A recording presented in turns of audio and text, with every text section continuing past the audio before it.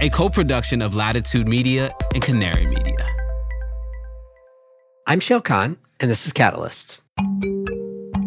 If you are converting traditional internal combustion vehicles to electric vehicles and you need your fleet to operate, then you are concerned about resilience, because what happens if there's a power outage and all your vehicles are electric? It's the age of microgrids. Wait, what's a microgrid?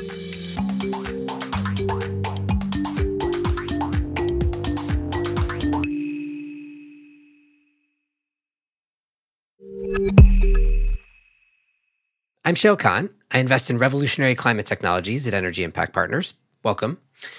So microgrids is one of these terms that I both love and hate at the same time. It's sort of like virtual power plants and lots of other components of the distributed energy resource world, which is that we've been using it and, in my opinion, sometimes abusing it for, 15 plus years. We call lots of things microgrids that really shouldn't be, and we have other names for things that should be. So it's clearly imperfect. But nevertheless, there's definitely something happening in this space. Here are just some of the many drivers that are pushing in favor of the growth of microgrids in the US. Most notably, of course, increasing weather events and concerns about grid reliability that are just growing over time, but also rising retail electricity prices, falling distributed generation prices, probably more importantly, falling prices for energy storage, maybe the birth of new behind-the-meter clean dispatchable resources, nuclear, hydrogen, renewable natural gas, whatever it might be. Grid interconnection problems. You've heard my tirade on this one before, I'm sure. And good old American inclination towards self-sufficiency. But at the same time, most of those things have been true for a while. They're not entirely new. So is it translating into a market inflection? What do we actually mean when we talk about microgrids? What makes them important and distinct? Like, what goes into one of them? Well, let's dig in this case with Tim Haid, who is the co-founder of Scale Microgrids. It's literally in their name, so he ought to know. And I should note that Scale Microgrids is a launch partner of Latitude Media, who co-produces this podcast. This conversation with Tim is totally independent from that. Also, before we begin, you've heard this before, but I'm hosting an Ask Me Anything episode coming up where I answer any questions that you've got, climate tech, investment, energy transition, whatever. Just send us your questions. You can tag us on Twitter or LinkedIn with the hashtag AskCatalyst. That's hashtag AskCatalyst. Or you can leave us a voicemail. The number is 919-808-5832. Finally, you can email us at catalyst@latitudemedia.com. Please do reach out. These are fun for me and hopefully valuable for you. So send us all your questions. And in the meantime, here's Tim. Tim, welcome. Thanks so much for having me, Shail. I'm fired up. And just before we get into things, as I've told you privately, I'm so grateful to you and Steven and the team. I really don't think Scale Microgrids would exist in its current form if it wasn't for all the stuff we've learned from y'all over the years. And so I'm super stoked to be here and hope to have a great conversation. All right, I'm going to start with a hard-hitting question for you. Are you ready? What is a microgrid? How do you define a microgrid? Yeah, microgrid is a distributed energy resource that can island. That's very succinct. I appreciate that. Okay, so when you say distributed energy resource that can island, let me just add another layer to that. Does it need to have generation? I guess so. If it's going to be able to island, It has to be able to power the thing that's islanding, right? So it does have to have generation. It does have to be able to island. Does it have to have anything else? Could it is backup generation any different from a microgrid in your mind? Yeah. To go a level deeper on this, right? I mean, I think the way we should talk about this in the broader world is we should call microgrids distributed energy resources that can island, right? But when you actually get into the wonky parts of this, the distinguishing feature of a microgrid is it can island from the grid during periods of macro grid disruptions. That's the thing that matters and separates microgrids from the rest of the distributed energy resource community. But yeah, right, I think technically the Department of Energy definition of a microgrid is an asset that can provide electricity services to the grid during uptime and then island from the grid in the event of a grid disruption. And so, yes, generation is a critical aspect of that. We could talk about more about the various ways that companies are doing that in the market today. But you have to be able to generate electricity, typically behind the meter, provide electricity services to the grid during normal operating conditions, and then island from the grid in the event of a grid disruption.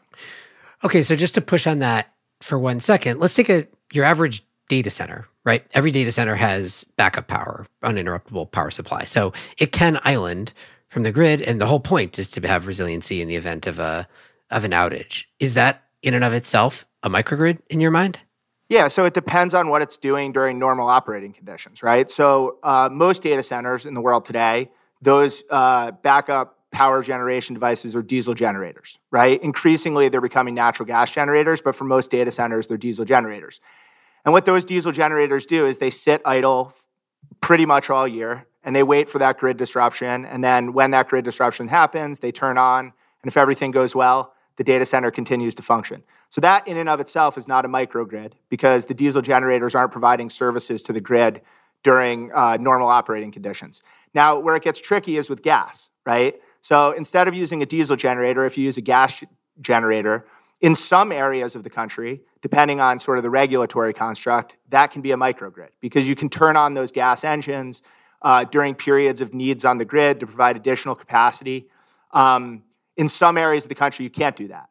And so a data center that has just gas generators can be a microgrid or might not be a microgrid, depending on where you're at in the market sort of that you're operating in, if that makes sense. Okay, I get it. So for you, the defining feature is you have to be able to island, and on a normal day, you're not just waiting to island for the grid to go down. You're interacting with the grid on an ongoing basis, and if those two things are true, then you're a microgrid. Okay, so good enough for our purposes today. We've talked a little bit about it, but I do think we should run through the components because microgrids can be super simple, as you said. It can be a natural gas generator. It could be a genset that's operating in the market day to day or periodically, and then is there for backup power. But it can also be a far more complex beast. And I think this is what most people are thinking of when they think of microgrids, which is like some combination of, a variety of different elements that are interacting together to provide power to whatever it is, a campus or a large building or something like that. So let's talk about the more complex version and like the various components that can go into a microgrid. And then I want to talk about what's actually happening in the market and how much it's one type or the other. But in the version that's more complicated than just a gas genset, what might you see typically? Yeah. So, one of the things I think we're going to get to today, right, is the entire microgrid market, the entire distributed energy resources market is changing really, really quickly. But if you think about this from a component standpoint, there's really 4 components that make up most microgrids that are being built today. Solar is one of those components. So that could be rooftop, ground mount, carport, doesn't really matter as long as it's behind the meter. Storage is probably the biggest component that's unlocking value in the microgrid and distributed energy space right now. So that plays an outsized role in terms of, economic value, grid participation, things like that. Switchgear. So this is probably the thing that's talked about least, but is one of the most important components of a microgrid. That is really the nerve center of a microgrid or distributed energy system. And switchgear is really the thing that allows your system to produce, store, dispatch, and utilize energy in the optimal way when you have sort of multiple inputs, right? And so the switchgear is really important. And then that 4th piece that exists for most microgrids today is a dispatchable generation asset. And that dispatchable generation asset can be run off traditional fossil fuels, right? So diesel, natural gas. Do we call it natural gas or freedom gas here? We haven't dipped into the freedom gas world here. You can call it natural gas. Fossil gas, freedom gas, whatever it's called, right? So it's so natural gas, propane, or it can be new fuels, more sustainable stuff like biofuels. Hydrogen is increasingly prominent in the space as well. And so those are kind of the big 4, right? Solar, storage, switchgear, and dispatchable generation assets, and some combination of those come together to create most microgrids that are being deployed in the market today. Good. I will come back to the combination of those and how every how scalable a given design is versus every project being a snowflake, that kind of thing. You mentioned switchgear, which I agree is the one that gets talked about the least. Let's just spend 1 minute on switchgear because I think it's important and we haven't talked about it enough here. How big a problem is the supply chain bottleneck for switchgear right now? It's a big problem. So, look, I think what the real question in the market is today is not what the present state is, right? Anyone you talk to about switchgear in the commercial, industrial, and the bush sector, or anything like that, is going to tell you it's a problem today. The real question is how quickly is it going to get corrected? And there's sort of two theories of the case. A lot of the supply chain runs through China for switchgear. That's just the reality of the situation. And that supply chain was very heavily disrupted by COVID. And so, part of the question is that going to bounce back sort of naturally as we move into, a post-COVID world? Or is that going to only bounce back once we establish manufacturing capacity in other areas outside of China? And so both of those things are kind of happening right now. The Chinese supply chain is kind of getting back on its feet, still some issues there. But we're also opening up new manufacturing facilities in Western Europe and the United States and places like that, largely on the back of the IRA and some of the legislation that's been passed over the past few years. And so, really what you're trying to figure out if you're in this market today is how fast is that problem going to correct itself? And you talk to different experts. Some tell you the middle of next year. Some tell you it's a 3 to 5 year problem. Our goal as an industry, right, is to sort of make that happen as quickly as possible. So if we could sort of fix this and get things back to where they were, which is typically like 20-week lead times on switchgear, that was kind of what the market was before COVID. Today, it's more like 60 to 70 weeks. If we can get back to that 20-week lead time by the end of next year, that's going to be really critical to sort of driving the market going forward. So that's really the situation around switchgear. All right, we're not going to spend too much time on switchgear right now, but I'm glad that you brought that one up because that's been a topic I've been meaning. Switchgear, transformers, all the electrical grid equipment that's like we had this like crazy supply chain shortage of all sorts of things, in the kind of latter part of COVID. And then it basically alleviated for, I think, effectively everything except stuff like switchgear and transformers, which has plagued the industry and we don't talk about it enough. So appreciate you teeing that up. No, it's crazy. I appreciate you asking about it, right? Because exactly, right? Like we've seen supply chains correct themselves on the solar side of things, on the battery side of things, on the generator side of things, and switchgear is just stagnant, right? And so you talk to any project developer, any financing entity in the distributed energy space right now, they're going to tell you that's the problem. And again, it's just a question of what can we do and how fast can we correct that? So it's a really important point. 100%. Okay, let's get back to the microgrid market. What do you have in your head? Is there like a typical customer archetype that's like the perfect customer for a microgrid, or are there a couple of archetypes? Like, I think a lot of people would think of something like a university campus or something like that. But my sense is that that's actually, those are more snowflakey. And there's probably other categories that are more scalable. But like, what do you guys typically see if you're defining the archetype of a typical customer? Yeah, so I don't know, maybe this is the part where we can get interesting, right? So I can tell you what typical microgrid customers are today, right? But I think what's more interesting is what microgrid customers are going to look like in the future, right? And I think ultimately what this comes down to is how do we define the value of resilience as society, right? So right now, today, there's a certain percentage of commercial and industrial customers that have a high value of resilience. And those are the archetype of microgrid customers. So when you go out into the market, you try to find a good customer to work with from a microgrid standpoint, the first question you're asking is how much do you value resilience? And even within sectors, there's no sort of standardized way to do that, right? There's no commonly accepted methodology for calculating the value of resilience. And so some people buy into it and some people don't. And that's essentially the game right now. But as a society, my argument is basically that we're massively undervaluing resilience. And, in traditional energy economics, we call resilience a private value. So we say that, when we go to sort of, integrated resource planning and stuff like that, right? We think about reliability as a metric. We think about affordability. We think about sustainability. But then we say, hey, resilience is a private value, right? If the grid fails, it's a private value. And every time an academic model comes out that tells me that resilience is a private model, I offer to take those people to Puerto Rico, where I was right after Hurricane Maria, and tell me that resilience is a private value. And so the reality of the situation is that people, and this is customers in all sorts of different demographics, need to be taking resilience more seriously. And the reason for that is our grid is fragile, right? And so for anyone who wants to learn more about this, there's a bunch of stuff that's been written, my favorite book on the topic is a book called Lights Out that was written by Ted Koppel. And basically, like, there are a lot of different scenarios that could occur where people could lose power for weeks or months in the United States of America. And we've seen those situations almost arise in recent times, right? Texas during Uri almost lost power for probably multiple weeks. And they were, I think, 30 minutes away from that happening. So this is real stuff. And so a catastrophic grid failure is going to happen. And when that catastrophic grid failure happens, the question is going to be, why didn't we think about resilience more? And if you actually think about resilience, then the target market of, sort of microgrid applications expands a lot, right? So maybe we pause there. I'm excited to hear your feedback on this. So let's get into this. Yeah, I mean, there's like a societal thing that you're describing there around, we should be taking resilience, we should be elevating resilience to a more important place in how we think about electricity delivery in this country in general. And I think I agree with you there.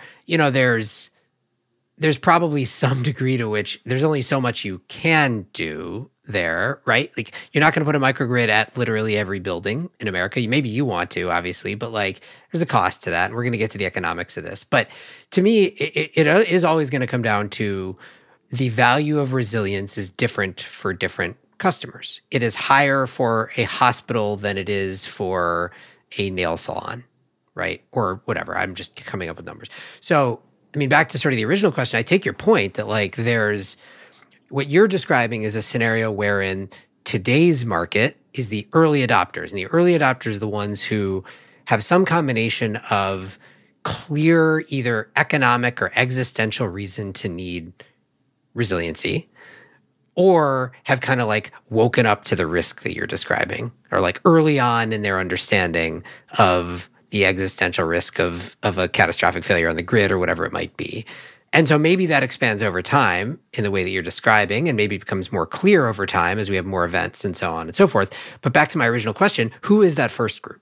All right, I'm going to respond to this because I think this is like the heart of the issue. So first of all, I'm not crazy. I don't want to put a microgrid in every facility in the United States. I want to put it in about half of the facilities in the United States. And let's just talk about like what's happening in the market, right? So right now today, pretty much about half of that capacity is going to come from distributed energy resources, right? So 50% is going to come from utility scale stuff, 50% is going to come from distributed energy resources. I don't know, plus or minus 10% here or there. But that's essentially what is setting up to happen, right? And my question is, if we're going to build hundreds of gigawatts of distributed energy resources over the next few decades anyway, why will they not be islandable, right? And so that I think is the key point here. It's not that everyone should, go out and buy distributed energy resources because of the resilience factor. It's that everyone's going out and buying distributed energy resources anyway, and they're just not paying the incremental 10 or 15% that they need in order to make those assets islandable in the event of a grid disruption. And that's like the stupidity of the current market and sort of the inefficiency, right? And so if we're going to do distributed energy resources anyway, we should make those distributed energy resources islandable. I think that's sort of the crux of the argument. I think that makes sense at the high level, but actually you just got to what my next question was going to be, which is an economic question. Because if you just look at if you look at forecasts of distributed energy resource adoption that we're going to see as you're describing, right? A lot of that is going to be behind the meter solar and load control, right? In the form of smart thermostats and stuff like that. Those things in and of themselves, you can island them, but they don't a microgrid make if you just island them, right? As you described before, like if you're going to do solar, you probably want some dispatchable generation, you want some storage and stuff like that. So just walk me through the economics of how you think about a microgrid. And this gets to the question that we were sort of getting to before, which is like, how much do various customers value that resiliency? And do you think about it that way? Like, here's the value of your behind the meter generation, and here's the value it would deliver if you were just operating it in the market and saving money on your bill and whatever. And then here's the incremental cost of giving yourself a fully islandable microgrid that'll operate in the event of an outage. And that incremental cost is the value of the resiliency. So like, how big is that incremental cost? And again, who is happy to pay that? All right. So this is an awesome question. And extremely complicated. I'm going to try to unpack it and interrupt me if I'm heading off track. All right. So look, I think if we just get back to your original question, right? Like the people that are adopting microgrids today are people who value resilience more than the grid provides, right? And so, that can range, on the smaller side of things in the C&I space. You're seeing, grocery stores as a driver of the market. In mid-sized commercial, right, warehouses and distribution centers. So if you think about, the shift in e-commerce that's taken place post-COVID, right? Everyone orders their thing on an online platform. They expect it to show up on Thursday. That means the warehouse that's actually shipping that good cares a lot about resilience because they don't want it to show up on Tuesday because, they had a power outage. Increasingly, right, fleet vehicle operators are really looking at this because they can't get the capacity. So that's like sort of a whole other subset of this. But if you are converting traditional internal combustion vehicles to electric vehicles and you need your fleet to operate, then you are concerned about resilience because what happens if there's a power outage and all your vehicles are electric? And then there's data centers are probably the biggest driver of microgrids right now. That's like particularly kind of a gas generation or dispatchable generation play because of some of the just like energy economics and realities of the energy density of data centers, right? So those are like kind of the usual players. I guess, the second part of what you were saying is this is where I think storage is really interesting and really important, right? So if I thought what you said is right, which is the primary driver of the distributed energy resources market was going to be solar and controls, then I wouldn't have the same thesis I have. But I actually don't think that's the future of distributed energy resources, right? Because the economic value of distributed energy resources is dictated by the market in which it participates, right? And so if you look at California as a great example, right? There are basically no solar-only projects being built in California right now. Why? Because they changed the rules. And they changed the rules so you essentially have to have a battery in order to optimize economic value. And I think, hopefully it happens in less like a less aggressive way. But I think that's basically the reality that all state, regulatory environments are going to face over the next few decades, right? Is solar alone is problematic. Solar plus storage solves a lot of problems. And so once you have solar and storage, then islanding becomes a much better value proposition. So generally speaking, I don't know, let's talk about like maybe a 25 to 30% premium to non-islandable solar storage system to be able to have either if you're in a residential setting, the electric panel, or if you're in a commercial industrial mush setting, the switchgear. It's like a 25 to 30% premium to install the switchgear you need to be able to island. And the question is, right, is how do you think about that value in the context of, society and what, public utility commissions are trying to do? There's been some good things they've done at the federal level, right? So the IRA included what's called the microgrid investment tax credit, which allowed the switchgear that is islandable to receive a 30% tax credit to sort of help bridge that gap. Unfortunately, that was only appropriated for 2 years, and we still don't have the final rules. So we essentially have 1 year to use the microgrid ITC. Representative Jimmy Panetta from California is trying to extend that. My understanding is currently we don't have a Speaker of the House, so it's a little bit problematic.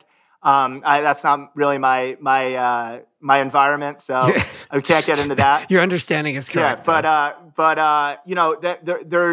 those are the types of things where the free market, right, the market alone is not giving people any incentive to spend that additional 25 to 30% to make their solar storage systems islandable. And the question is, like, why not? And I don't think there's a good answer.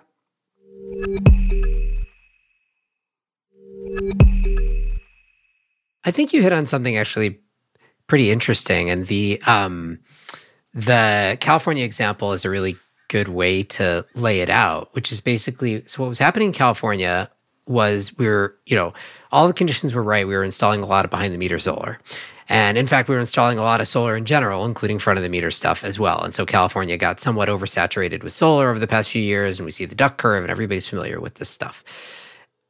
The regulatory response to that for the behind the meter stuff has been what you were alluding to, which is changes to the net energy metering rules. And the changes to the net energy metering rules, as you said, effectively made it such that the economics of solar only really work now if you add storage to it. So what's interesting that happened in California is that we were already installing a fair amount of solar plus storage where the value proposition there was not economic, right? It was at least to add the storage. The solar might have been economic because you had net metering. And then a lot of people were starting to add the storage because we've had outages, proactive power shutoffs from wildfires and stuff like that. So it was not an economic decision for quite a while to add batteries, but people were doing it anyway. Then, thanks to the regulatory construct changing, we made it economic. In fact, sort of economically necessary that if you were going to add solar, you would also add storage.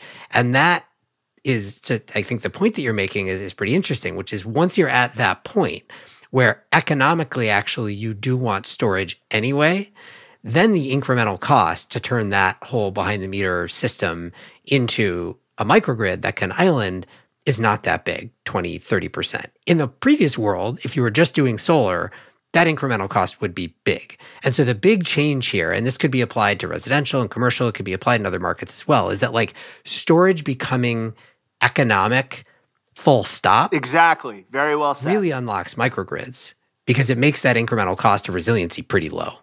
Yeah. That's super interesting. I hadn't really thought about it in those terms. Now, obviously, the other factor here, if you're trying to be like truly islandable and islandable for a long time, is the generation component to that. And you don't see this as much, obviously, with residential, but certainly in the world that you're playing in, right? Like some form of dispatchable generation is usually a part of the mix. And now that, depending on the market, can also be economic on its own. But it is a whole other element to add. Yeah. I mean, look, I think, now we're starting to get into the stuff that keeps me up at night, right? I mean, look, I think if you think about an economically viable way to provide commercial and industrial facilities with the type of resilience that most of them are looking for, you're using fossil gas or natural gas or freedom gas plus solar and storage, or diesel or propane, but some sort of fossil-based asset to run that diesel generator or that dispatchable generator. Like that's just the way it is, right? And so, look, I think some people I talk to say that's okay, right? And really, the way we think about it on projects where we do use gas generators, which is a technology we use a lot of, is what we're trying to do is we're trying to minimize the capacity factor, right? So we can have a gas generator that can operate in the event that the solar storage system doesn't function or the battery essentially doesn't have enough electrons in it to continue to operate the facility. So we kick on the dispatchable generator and that sort of takes the facility through that period. And we're just trying to minimize the amount that we use that, right? So that's like one way to think about it. I think there are a lot of other people in sort of this industry who look at it slightly different way, which is that like if you're installing more fossil capacity, it's a bad thing, right? And so, there's a big argument about this, right? And I think ultimately, my question, right, is, okay, if we're not going to use, fossil-based dispatchable generators to solve at least a portion of this problem, like my customers want 24/7 resilience. And so you have to give me another way to do that, right? There has to be something on the market that exists that can provide that service in a zero or much lower carbon way. And so we're looking into all this stuff, right? So we're looking into things like, iron air batteries and nickel hydrogen batteries and, hydrogen as a consumable fuel, right? But nothing even like comes remotely close to being economically viable right now for us, right? And so maybe that's like the 10-year horizon, but it's not today. And so, I think that's a question that a lot of people struggle with, right? Is a very low carbon solution that provides a lot of resilience better than a no carbon solution that doesn't provide as much resilience? I think our general approach as a business is we know how to do both and we let our customer decide what they want to do, right? And so that's kind of, how we've let people make the decision in the past. We say like, here's the cost benefit analysis of each. You pick what you want to do. And historically, most of our customers have opted to put in a dispatchable generator that runs on fossil gas. And that's okay, right? I think increasingly we're starting to see people say like, no, we don't want that. We'll just go with a solar storage system. Let's island that. Let's maybe upsize the battery a little bit so we have a little bit more duration in the event of an outage. But, we'll live with the repercussions in the event that we have an outage and there's 4 cloudy days in a row or whatever. Right. So we've talked about the 4 elements that are typically or could typically be in a larger scale microgrid, behind the meter solar, dispatchable generation, switchgear, storage. One of the things that has always been a question about this market, this is true of a lot of things in C&I world in general, but it's particularly true of microgrids, is the degree to which they are standardized versus completely unique to every single project. Both the configuration of the system, the components of the system, the economics, and how they operate in the market, the contract structures, like how much you've been at this for quite a while, how much, today is every project a unique snowflake versus, how much have you been able to standardize things as the market has evolved and as you guys have grown? Yeah, I think we're getting there, right? It's a journey, not a destination. And so, look, I think, a driving philosophy of our business is we want to make it simpler for people to acquire microgrids, right? That's kind of what, every activity that we do as a business revolves around making this simpler and easier for our customers. And I think it's a work in progress, right? Like we've made a lot of strides. I think some people who are familiar with our company know that we kind of solved the financing challenge alongside energy impact partner Stephen Kantowitz. When he was at Warburg Pincus, we solved that by raising essentially a private equity fund to allow us to invest in our own projects. And so that took a lot of the friction out of the financing process. We have an amazing commercial team inside Scale that does nothing but think about how can we make contracts both bankable but easier for our customers to understand. And right now, our standard energy service agreement that we sign with customers is 7 pages long. So we're making a lot of progress on that front. Look, on the technology side, I think the biggest pain point right now comes back to switchgear, right? Which is integrating a new switchgear into an existing facility has always been more of an art than a science. And so in our case, we're working with Schneider Electric, which is one of our favorite technology partners, to try to solve that problem and try to standardize. They have a product they came out with called Microgrid Flex that we're really, really excited about because it essentially, to the extent that you can, is a standard switchgear add-on to an existing switchgear that allows you to sort of create a microgrid capable facility a lot quicker and in a lot more standardized way than traditionally been possible. But look, I think the reality is there's still a lot of customization that goes into each and every project. And so, that's kind of how we think about it, right? Is our job is to be, partners with our customers and try to help them understand the costs and benefits of different options and, try to make it as easy for them as possible to get one of these projects done. And, doing that sometimes requires coloring outside the lines a little bit. And so, luckily we have a lot of really, really smart people that work here that sort of help us do that. But, I think that's the goal of everyone in the industry is to try to make it as easy to buy a microgrid as an air conditioning. I don't know, we're probably a decade away from that. And so, right now it's just about trying to make it as standardized as you possibly can. And then, do what you have to do to get the projects done. All right, so you mentioned switchgear as the biggest complexity, but just stepping back beyond that, what do you think, this is your opportunity to get on your soapbox, what's holding this market back today? I mean, you sort of talked before about the world hasn't come to appreciate yet the importance of resilience and the existential systemic risks to the grid and all that kind of stuff. I mean, maybe that aside, from a more practical market perspective today, what holds back the microgrid market? Yeah. So look, just to clarify, right? I don't want to set that aside. So one of the things I want to make sure everyone hears, right, is that so I don't know, maybe to take a step back, right? I come from the military, right? So that was my background. And one of the things I learned how to do in the military was threat assessments. This was a big thing in the post 9/11 military, right? And so when I look at our grid from a threat assessment standpoint, it freaks me out. It really, really, really freaks me out. And so again, this is a when, not if thing. There is going to be a major event in the United States where people lose electricity for weeks or months. Keep in mind, right now, what we're doing is we're electrifying everything. which means that if we lose electricity for weeks and months, it's not just an economic disaster, it's a humanitarian disaster. And when that happens, and people are walking around in this like post-apocalyptic world, but by the way, like this happened in Hurricane Sandy. I lived in New Jersey. It was like pretty much a post-apocalyptic world. And everyone's pointing at solar panels on roofs that aren't generating electricity and don't work, right? We're all going to say to ourselves, like, this was pretty stupid. And then after that event, hopefully, like, things are going to happen a lot faster. And so, look, I think the biggest thing holding microgrids back is that we as a society, right, whether that's through our institutions or just generally, we take electricity for granted, and we're not putting enough emphasis on the value of resilience. And if we start to do that, then there are going to be a lot more microgrids built, right? So again, we're going to deploy, I think like the latest DOE estimate, right, is we're going to deploy something like 200 gigawatts of distributed energy resources over the next decade, right? Less than 10% of those are going to be microgrids, are going to be island mode capable based on current trajectories, right? So 200 gigawatts rather of distributed energy resources, less than 10% of those are going to be microgrids. It should be a lot closer to like 50, 60, 70%.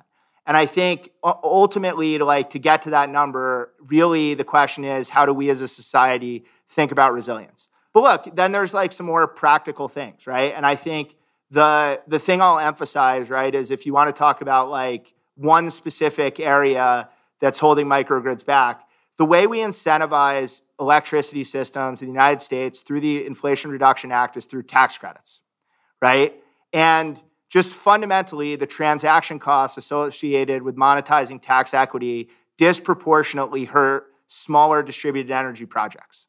And so if you're a company like ours, right, you think about the commercial and industrial microgrid space, 95-ish% of commercial and industrial loads are below 2 megawatts, right? But almost all the microgrids are built above 2 megawatts. And the reason for that is not technology cost, it's all soft cost, right? And so the reason everyone in the microgrid industry is trying to standardize is because we're trying to alleviate soft costs so we can go build projects for the 95% of people that don't have more than 2 megawatts of load, right? Most of the people that are leading in the microgrid industry are trying to solve that problem in some way, shape, or form. The way we get incentivized is we get a 30% ITC, but it's disproportionately harder for us to monetize that than it is for a utility scale developer to monetize their tax credit, just because it's on a much, much, much smaller base. And so the way that these things are incentivized through the ITC as it currently is structured aren't advantageous to distributed energy as an asset class. And that's one of the things I worry about because it kind of skews the playing field and makes it more likely that utility scale resources are going to be built. And again, I'm not opposed to utility scale resources. I'm like a all of the above person, right? And I want more utility scale resources, but I do want a level playing field. And I think the way the current tax equity markets work, like that's not really happening. And based on like new banking regulations, I think it's kind of going in the wrong direction. So that's like one of the things we're really worried about. That's an interesting one to bring up. It's also a topic I've had a lot of requests for people to have me cover the the way that tax credits are going to work in the new regime, and particularly transferability. It's early days, right? But is your sense that that's going to alleviate that problem a little bit? So, we have a guy who works at Scale. He's our chief investment officer. His name's Julian Torres, and he spends like most of his time thinking about this. And if you want to have a conversation about this, he's the perfect guy to talk to. And I probably won't listen to that episode because it bores the shit out of me. But look, I think what I could tell you is that transferability hasn't helped yet, right? And I think a lot of this stuff is still playing out, right? Treasury's been overburdened trying to implement all the IRA stuff. A lot of the rules aren't clear yet. A lot of the programs are still coming online. So it's probably like too early to say, but it definitely hasn't helped yet. And so, look, I think where you have seen it help is in nonprofits and government institutions, right? Who now have eligibility for direct pay. And that's really opened things up, right? Where now all of a sudden that, these entities that traditionally couldn't monetize the tax credit without a third-party partner, and even when they had a third-party partner, it was like very complicated to do so, can just essentially get that incentive in the form of a check from the IRS. At least theoretically, I haven't seen anyone actually do it yet, but theoretically, that's the way it works. So I think like that, those markets are opening up as a result of direct pay. But yeah, like transferability, we haven't really seen have any impact on the market yet. And again, like if that's going to happen and when that's going to happen, I don't know. But I do think that like no matter how this plays out, the way the system works today, tax credits disproportionately favor bigger utility scale assets. And the question we have to ask ourselves is like, is that what we want to be doing? Like, is that the intent of Congress to say that like we want more utility scale assets than we want distributed energy resources? Or is the intent of Congress like they didn't really think about this when they passed the legislation and this is one of the unintended consequences and we should think about that?